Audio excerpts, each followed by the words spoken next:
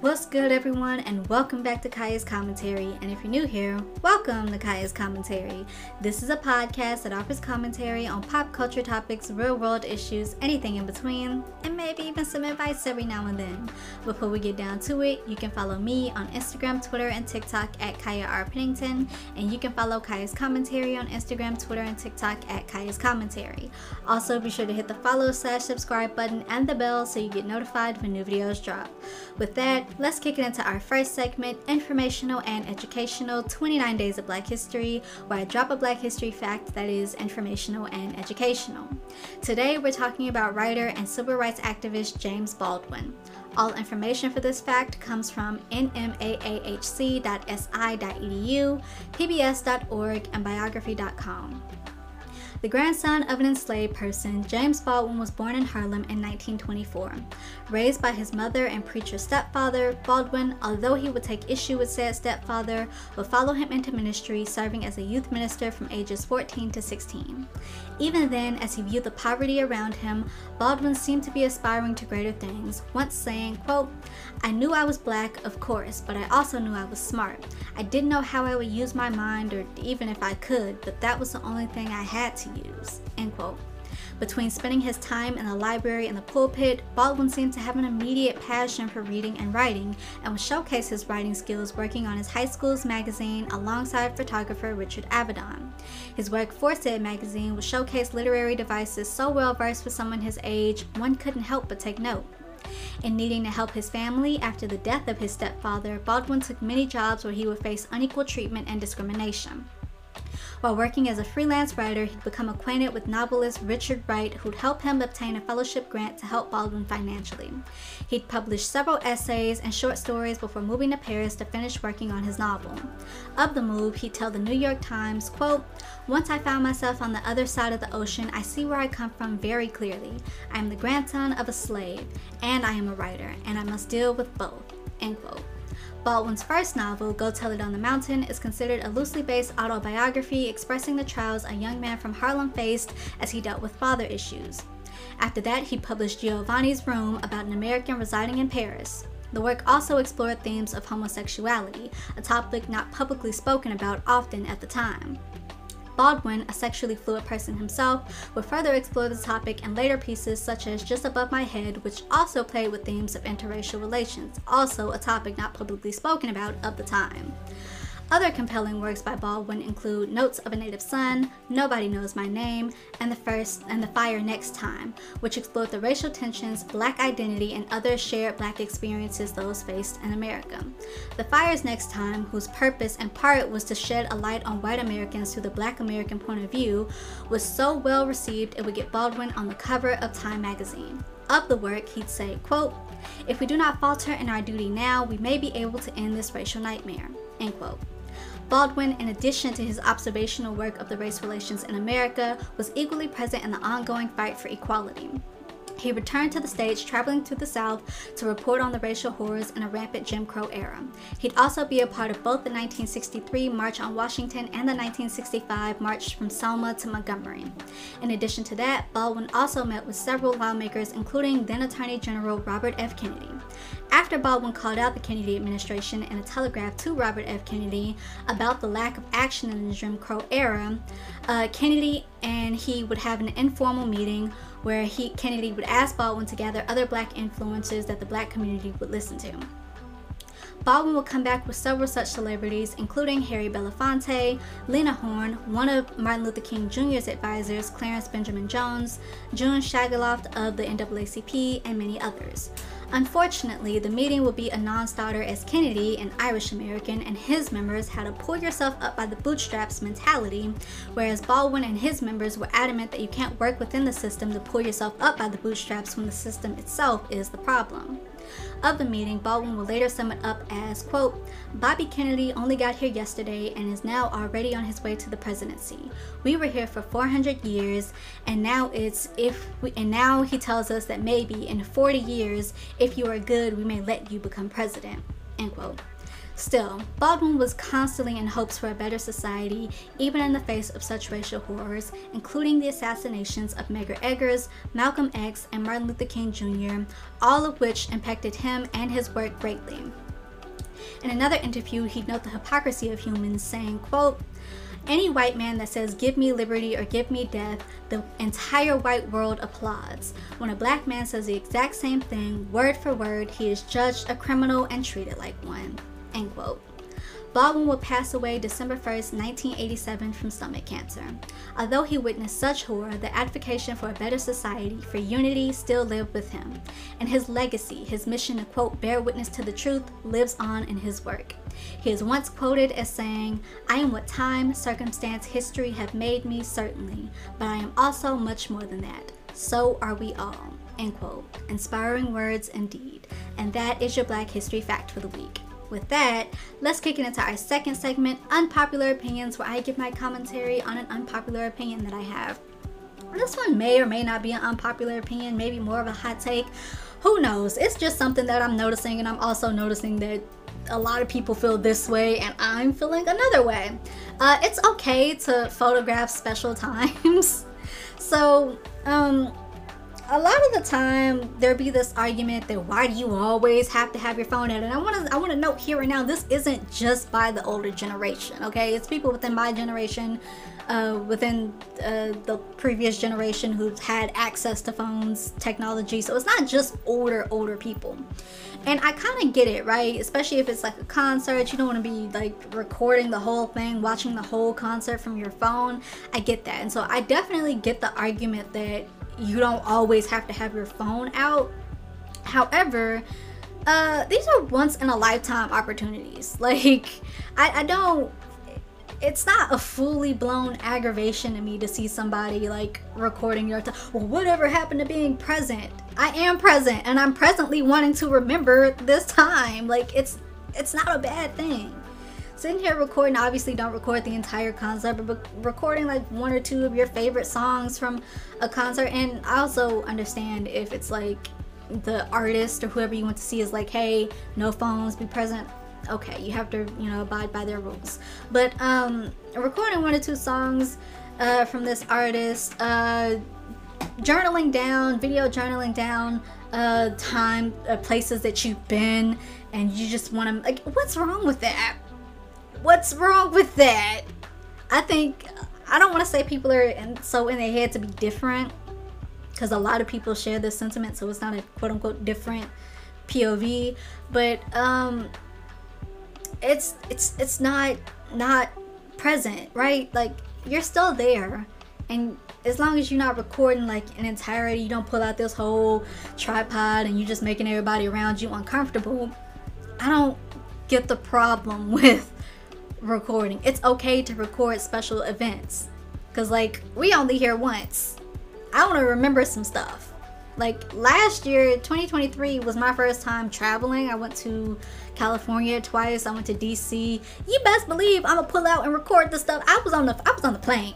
I was on the plane just recording the clouds go by, because it was the first time I had ever been on a plane. Somebody might have said that, oh my gosh, she is such a tourist, she is whatever. Yes, I am. Like, I am.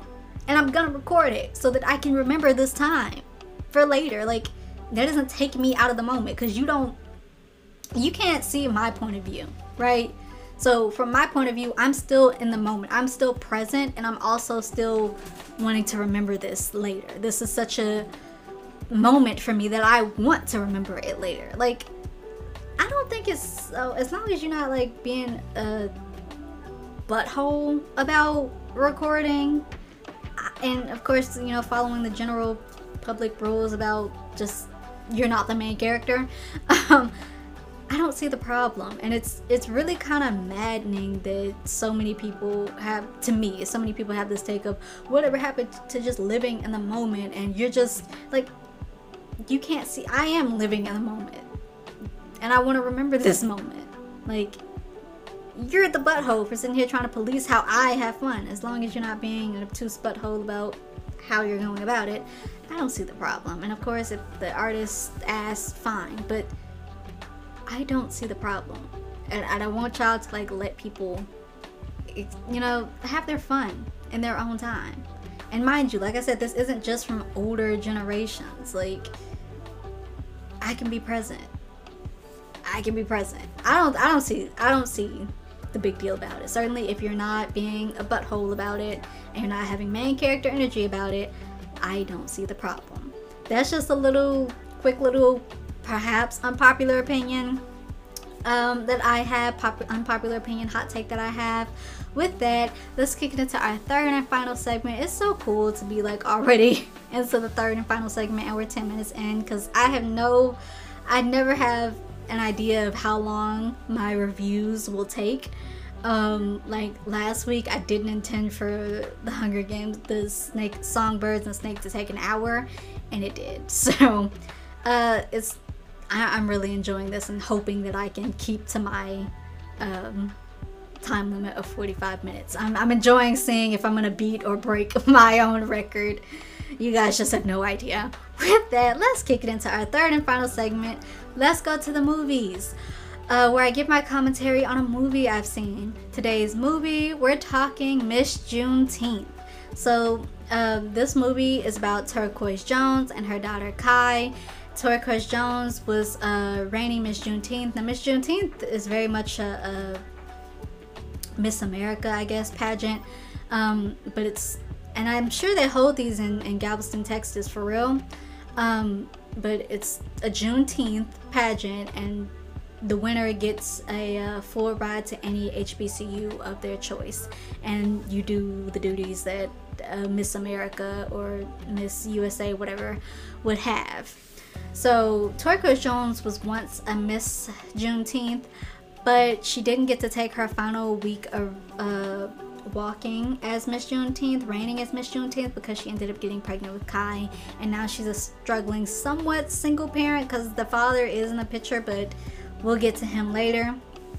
And so we're like 15 years down the road. Kai is 15, she's 14, about to be 15, and Turquoise wants her to sign up for Miss Juneteenth. It's really kind of, she's almost pushing her ideals of this is an important thing that you should care about, but also she wants Turquoise to be able to afford whatever kind of school that she wants to go to. She wants her to have better opportunities and not become a teen parent like she did. So let's get into it. It starts with Turquoise Jones remembering about winning the Miss Juneteenth pageant as the Lift Every Voice and Sing plays. We cut to her at work. She's working at a small town bar, La Hole in the Wall bar, and she's cleaning toilets. She somewhat hates that her picture, because her boss Wayman has her Miss Juneteenth picture up on the wall, and she kind of hates it. But it's like, no, you can't let these folks forget that they being served by a former Miss Juneteenth. Take note. So she wants to enroll her daughter into the pageant, and she's trying to make enough money. She's trying to make enough money to get a new dress for her daughter, and she's finally reached her goal of $800 plus a little bit of change. We see her on again, off again partner Ronnie. She goes to him to ask him to watch Kai, her daughter, and he's like, well, I gotta work late tonight, but you know, we'll see what we can do. But also, I want to be a full-time, you know, figure in her life. They have an on again, off again relationship. We see that Kai got a little boyfriend that her mama doesn't really approve of, and we also get the brief history of the Miss Juneteenth pageant and Juneteenth in general. We find out that you get a scholarship to any HBCU of your choice. So Turquoise doesn't get to take her final walk, reigning walk as queen. We find that out because she ended up getting pregnant. But as she's signing Kai up, we see the snooty runner-up that Turquoise beat. And so they have a little moment, and it was like, girl, how many years ago was it's one thing for Turquoise to care about this so much, but at least she trying to push it on her daughter, because it's like, hey, you know, this could get you into any college that you want. This lady just in here like, I didn't realize you had a daughter that, you know, was that age that could enroll. Best of luck. It's all snooty, like it's all it's catty. And Kaya's like, well, what is her deal? Turquoise is like, I beat her, and she is jealous. So Turquoise does it all while raising her daughter. She works the bar. She's trying to get the money for the dress. She's trying to get her daughter to care about this pageant. Ronnie is there, yeah, somewhat. At the end of the night, he surprises Turquoise, and they have a little moment. We see that there's still love there. The following morning, Turquoise and Kai kind of have like a mama-daughter moment about like a short skirt, and Turquoise is like, no, that skirt needs to be knee length. People from the Miss Juneteenth committee could see you. You have to be quote-unquote presentable. She didn't say presentable, but you know. Ronnie promises to be there more, and she has resistance towards it. So there's feelings there, but also Ronnie just doesn't seem as dependable as she needs him to be. She asked him for money for a new dress, and he doesn't have it. Like I said, we got to the goal of $800 for the dress, but now we need like a down payment and all of that. So we need a little bit more than just 800 and some 62-cent change. She also works part-time as a mortician. She is a hustler by survival. She does it all. And her boss at the mortician, Bacon, he hits on her frequently, and she constantly tells him no. She makes money, but it's never enough because there are always bills to be paid. Kai does get accepted into Miss Juneteenth, but she wants to do the dance team, and Turk is against it, because I might go in between calling Turquoise Turk and Turquoise, because I am stuttering over my words a little bit, and I just want to keep it mouthful down. But, so Turk has hesitance towards it. She's like, no, I don't want you to do the kind of dancing that they doing on the dance team. We're gonna try something else. You gonna focus on this pageant. So the registration fee is $400, which Ronnie, the dad, he does help out. Turquoise really wants Kai to focus on her studies, on school, and the pageant instead of dancing. Kai really just wants to dance. So Turquoise and Kai go get a dress, and it's a pretty blue dress, but the lady at the store is really kind of, I don't do layaway, so you gotta pay it in full. And it's like, who said anything about layaway? I can afford this dress. Turquoise doesn't do all of that, but she's like, I'll put the down payment on it right now and then come back next week for the rest. I got it. So we see a church scene because Kai needs to be watched. Turquoise doesn't let Kai stay home alone. She's 14 going on 15. Ooh, I remember those struggles. We're not going to get into my personal life, but I remember those struggles of not being able to be home alone simply because I was female. I was a girl. So Turquoise goes to the church to ask her mother to watch Kai. Miss Mama, she catching the Holy Spirit, and so she very much one of those church folk, and she's like, oh, you should come to service. And Turquoise is like, I don't have time. And she's like, well, I ain't got time to watch Kai. That's your child, not mine. She really one of those quote-unquote saved women, so she refuses to help Turquoise. Kai really wants to do the dance team. Turquoise, for her talent at the pageant, Turquoise wants her to do Phenomenal Woman, which is the poem Turquoise won with. She also semi-performs Phenomenal Woman, and somewhat we clearly see is she's living through Kai, but at the same time she does really want the best for her. Ronnie gets arrested for shooting an alligator, and it's like $700 to get him out and $5,800 for actually shooting the gator. So that's even more financial problems for Turquoise. Kai goes to the dinner pageant practice and finds out how cutthroat it can be.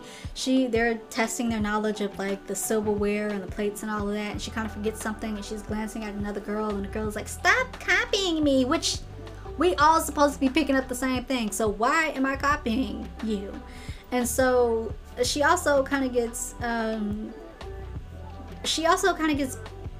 humiliated, kind of semi, by the snooty woman who has beef with Turquoise. And Kai picks up the wrong dinner knife, and she's like, that's a salad knife, not a dinner knife. You certainly wouldn't want to eat the main course with that. And you know, the other girls kind of laugh, and it's so crazy because it's like, one could argue white supremacy within the system of your pageant. One. So when you see another woman with her crown slipping, you pull it back up. You push it back up. You don't snatch it down. Like, that's literally not what we're training you girls to do here. So y'all don't stop copying on me, and oh, you wouldn't want to, you know, eat the main course with that. Being all snooty and catty like. It's like, I know these kind of pageants can be cutthroat, but at the same time, check yourself. It's one thing if it's an actual pageant and it's already clear that white supremacy is there, but then this is a historically black pageant. Check yourself. Check yourself. Also, I've taken the home ec classes. I know, or at least I was taught about all the different silverware. I don't care. It's pointless. Stupid. Moving on. It's Kai's birthday the following week, but the lights are out at home and Turquoise truck stops. Again, bills to be paid, but Turquoise does the best she can. She gets Kai a necklace, she gets her a birthday cake, and they have a little fun. And then we get to the next shot, and this little Miss Saved mama apparently ain't so saved. Turquoise finds her wasted at the bar, and she ends up taking care of her mama. And her mama was like, "Oh, was I a good mother?" And Turquoise is like, "You know what? Let's not. I'm just gonna wash your face. I'm gonna tuck you in. We ain't gotta do all of that." Kai and her boyfriend chill, and he stays the night, and Turquoise finds out, and she and Kai kind of get into it because Kai, she's becoming resentful. She doesn't want to do the pageant. Turquoise won't let her hang out with her little boyfriend, and so she's like, "Oh, you used to be a stripper and you sitting here judging me. Oh, you this age and I'm this age, so clearly." And so they get into a little bit of argument, but they iron it out. We get more Miss Juneteenth pageant info, and then the info of Juneteenth in general. Turquoise bails Ronnie out of jail, and we cut to and he's dancing with Kai, and Turquoise gets in on it. So it's a little semi-cute family thing where it's just like outside world is ignored for a couple minutes. Renovations need to be done on the bar, and we see Wayman, the bar boss, come in as Turquoise is telling him this kind of stuff. She's like, "It's the American dream to aspire to more, so what's wrong with that?" He's like, "Ain't no American dream for black folk. We gotta hold on to what we got." So Turquoise wants better, and Wayman talks about how it feels to own something. He's like, "Yeah, we could possibly do better, but at the same time, this is mine, and it feels good to just own that, and I don't want to be asking white folk for loans and being indebted to them in that way." So Turquoise and Bacon, remember Bacon is her mortician boss, he hits on her again and she says no again. Kai and her boyfriend chill, and she's complaining about the pageant, and he's like, "Well, find a way to make it your own. You don't want to do it, find a way to make it your own." So Kai and Turquoise, they have another mama-daughter argument where Kai throws it in Turquoise's face that she used to be a stripper. She did what she had to do to get bills, and the reason she's kind of pushing Kai is because she doesn't want Kai to ever be in these kind of positions where she has to do whatever it takes to get bills. So we get to Turquoise's mom, and she says, "Oh, actually, yeah, I will watch Kai this next time. It's a whole different tune." Or maybe not, because she prays over Turquoise and Kai, and they start throwing holy water on her, and it's very clearly a release the demons type thing. So Kai and Turquoise start to leave, and the Turquoise and her mama get into it, and she ends up slapping Turquoise. So she and Kai leaves, and the mama kind of walks off like she a lost cause. So Turquoise has, like, we almost see her have a breaking point, but she tries to continue on. So Kai practices her pageant poem, almost somewhat to leave Turquoise. And we also see Turquoise pressing Kai's hair. Kai expresses that she kind of doesn't want to do the pageant. Turquoise expresses her hopes that she had for the pageant and for Kai. And the only reason she didn't take her final running walk again, she got pregnant. So Wayman, bar boss, he has a heart attack. And so Turquoise waits for Ronnie to get to the dress. They're at the shopping center where they're waiting for the dress. He doesn't show up, and so she has to beg the lady to get her the dress, because she only needs it at this point. She only needs it for one night, so they're practicing their walking of the stage, and she only needs it for one night. But the lady is like, "I told you, we don't do layaway, we don't do this. I rushed to get this ready. You still ain't got my money. Sorry, not sorry." So Kai has to do the walking pageant without a dress. She shows up in like shorts and a shirt, and we see the other girls laughing at her. Again, when you see another woman's crown slipping, you push it back on her head. You don't yank it off. This whole thing is in part why I don't care for pageants as a whole, but that's neither here nor there. So Turquoise finds Ronnie at home. He still doesn't have the money. He bought a car shop and he's continuing to make promises, but Turquoise, she's really kind of over it at this point. She's at her wits end, so she says nothing. She's just done. And Kai is the one to put Ronnie out. Kai the next morning tries to pull Turquoise out of her funk by practicing her poem with her, and they go looking for another dress at Goodwill.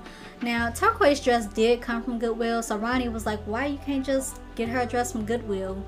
And Turquoise is like, I want her to have the best. And she's like, he's like, you won with that dress, but I want her to have the best. It ain't about none of that. But they do end up going to Goodwill to look for a dress. And it ends up with Kai is gonna wear Turquoise dress, and they'll just do some alterations to it. Bacon, he just won't stop. He asked Turquoise to a dance that they're having for Wayman, and there's like a fundraising event, and all the funds go to his hospital bill. So they go to the dance, they have a nice time, and then it's towards the end of the night. Ronnie comes back. He's mad that Turquoise is with Bacon, and his boy has to drag him away. Bacon kind of gets upset at Turquoise because he's like, oh, some women just don't know what they want, and he just wants to know if she wants him, and it doesn't seem to be the case. Mind you, she was constantly turning him down again and again, so this was a fundraising event. I was just going like, but she basically says, I just need time to myself. She ends up decompressing on the porch with a cigarette and her crown on her head. We get to the Juneteenth celebration, and like I said, I actually imagine that they do the stuff in Galveston, Texas, which I think is really cool. Turquoise contemplates putting her ring back on. It's been sitting in her drawer. Ultimately, she decides to go and pawn it, and we get to the day of the pageant. There are many talents. Kai contemplates what she wants to do. She's gonna do her poem, but it's like how she's gonna make it her own. She ends up taking out her press. Her hair was still pressed. And she does a dance interpretation with the poem Phenomenal Woman. At the end of it all, Kai doesn't win, and she apologizes to Turquoise because she was like, I know how hard you worked for this. Turquoise has to accept that Kai didn't want to do it, and that she doesn't have to be Miss Juneteenth because she's Miss Kai Marine Jones, queen of it all. So they're at the bar now. Wayman comes in. They have a little talk, but he's like, I guess I am gonna have to go sell to those white folk because I can't keep it running with the hospital bills. Turquoise is like, let me buy the bar from you, and any other short change, I'll just, work to pay it up. So he ends up giving her the deed. She and Kai chill in front of the bar and eat ribs, and Turquoise allows Kai to do the dance team. That's really the film. It's a pretty, somewhat short, about an hour and 35-ish minutes. Pretty decent independent film. It's one of those, you can't make your kids live your life, your dream films in a good way. I don't have any really major problems of it, except maybe the fact that it does at times seem a little hopeless. I wouldn't go so far as to call it like trauma porn. I've seen some people call it trauma porn, and it's like, I wouldn't go so far as to call it that, because this is a lived experience for many black women in America. So I'm not gonna say it's trauma porn, but sometimes it does feel a little hopeless, like bills to be paid, lights are out, birthday, your truck goes out, can't get the dress, this happens, that happens. Like, wow, a lot of it kind of piles on, so it's a little hard to keep from feeling hopeless. But at the same time, one could almost make the argument that that's the point of the film. Like, you're just so close and you can't really make ends meet, and you have to keep trying, and it's just, so I guess one could really make the argument that that's almost the point. I also, like I said, I don't have any real complaints with this film, except like the pressing of the daughter's hair. You're pressing her hair for a Miss Juneteenth pageant. This is Black Pride. This is Black Pride. You're pressing her hair? If you don't let them curls flow, let that afro show, like, this is a Miss Juneteenth pageant. Why are we pressing her hair? Also, again, the snootiness of the lady who Turquoise beat out. This is years down the road. You bullying her daughter because she beat you years ago. Like, be serious. Also, like, when you see another woman's crown falling, you push it back up on her head. You don't snatch it off. And that's a lot of what these girls, and they were young, to be fair, they're young. But even still, like, you as the older woman who's just jealous because her mama beat you, are adding on to that. And like, you can make the argument that pageants work in a way and they're a good deal for many good reasons, but also the level of cutthroat in pageants like this, and it's like, I don't know, I just expect us to have a little bit more unity. I'm just saying. I know that's naive. I'm just saying. We didn't really see many of the other talents. We saw a few. We saw some dancing. We saw some not miming. What's the ventriloquism? We saw a little bit of acting, a little bit of monologue, but we didn't see much. And not to say that Kai was the greatest, but you know, maybe she could have, you know, at least won runner-up, second runner-up, or you know, first runner-up. I guess, you know, if she had, it might not have propelled Turquoise into realizing that, you know, Kai is her own person. She has her own dreams, and the best you can do is support that in the best way you can. But I don't know, maybe like second up, because you know, it wasn't so bad. The dance interpretation of Phenomenal Woman, it wasn't so bad. It wasn't, I don't know, especially since we didn't see everybody. Like, maybe runner up. Also, speaking of Phenomenal Woman, like I said, Nicole Bahari semi-performs it in the movie. I would really be interested in hearing her completely perform Phenomenal Woman. Like, one of the reasons, I'm not even gonna lie to you, one of the reasons that drew me to this film was because this was one of the first films that Bahari had done after Sleepy Hollow drama and being blacklisted, and so coming back strong with this performance. Sorry, I might be a little bit biased. I did wait to tell you I was gonna be a little bit biased, but I'm gonna give it like a 7.5 to an 8 out of 10. I think it's a really decent independent film. It can feel a little hopeless, but at the same time, these are the feelings that a lot of black people, black women in America kind of like face. So you can make the argument that it's pretty realistic. But overall, I think it's an enjoyable film, an enjoyable enough film. It's on Netflix if you want to check it out. I think you really get a sense of connection. Like, I think the cast is pretty well casted, and mama-daughter moments do seem to hit. So 7.5 to 8 out of 10. And like I said, I would really love to hear Nicole Bahari perform Phenomenal Woman. Like, it's a dream. With that, that's Let's Go to the Movies, and that's Kaya's commentary, clocking this at like 32 minutes, 33 minutes. So awesome sauce. Thanks for listening and watching. If you like this episode, please like this episode, hit the thumbs up button, leave likes, let me know any of your thoughts and opinions on any of the segments that I had. Be respectful. We can have a conversation with one another, but only if we are respectful. But certainly let me know any of your thoughts and opinions about any of the segments that I had.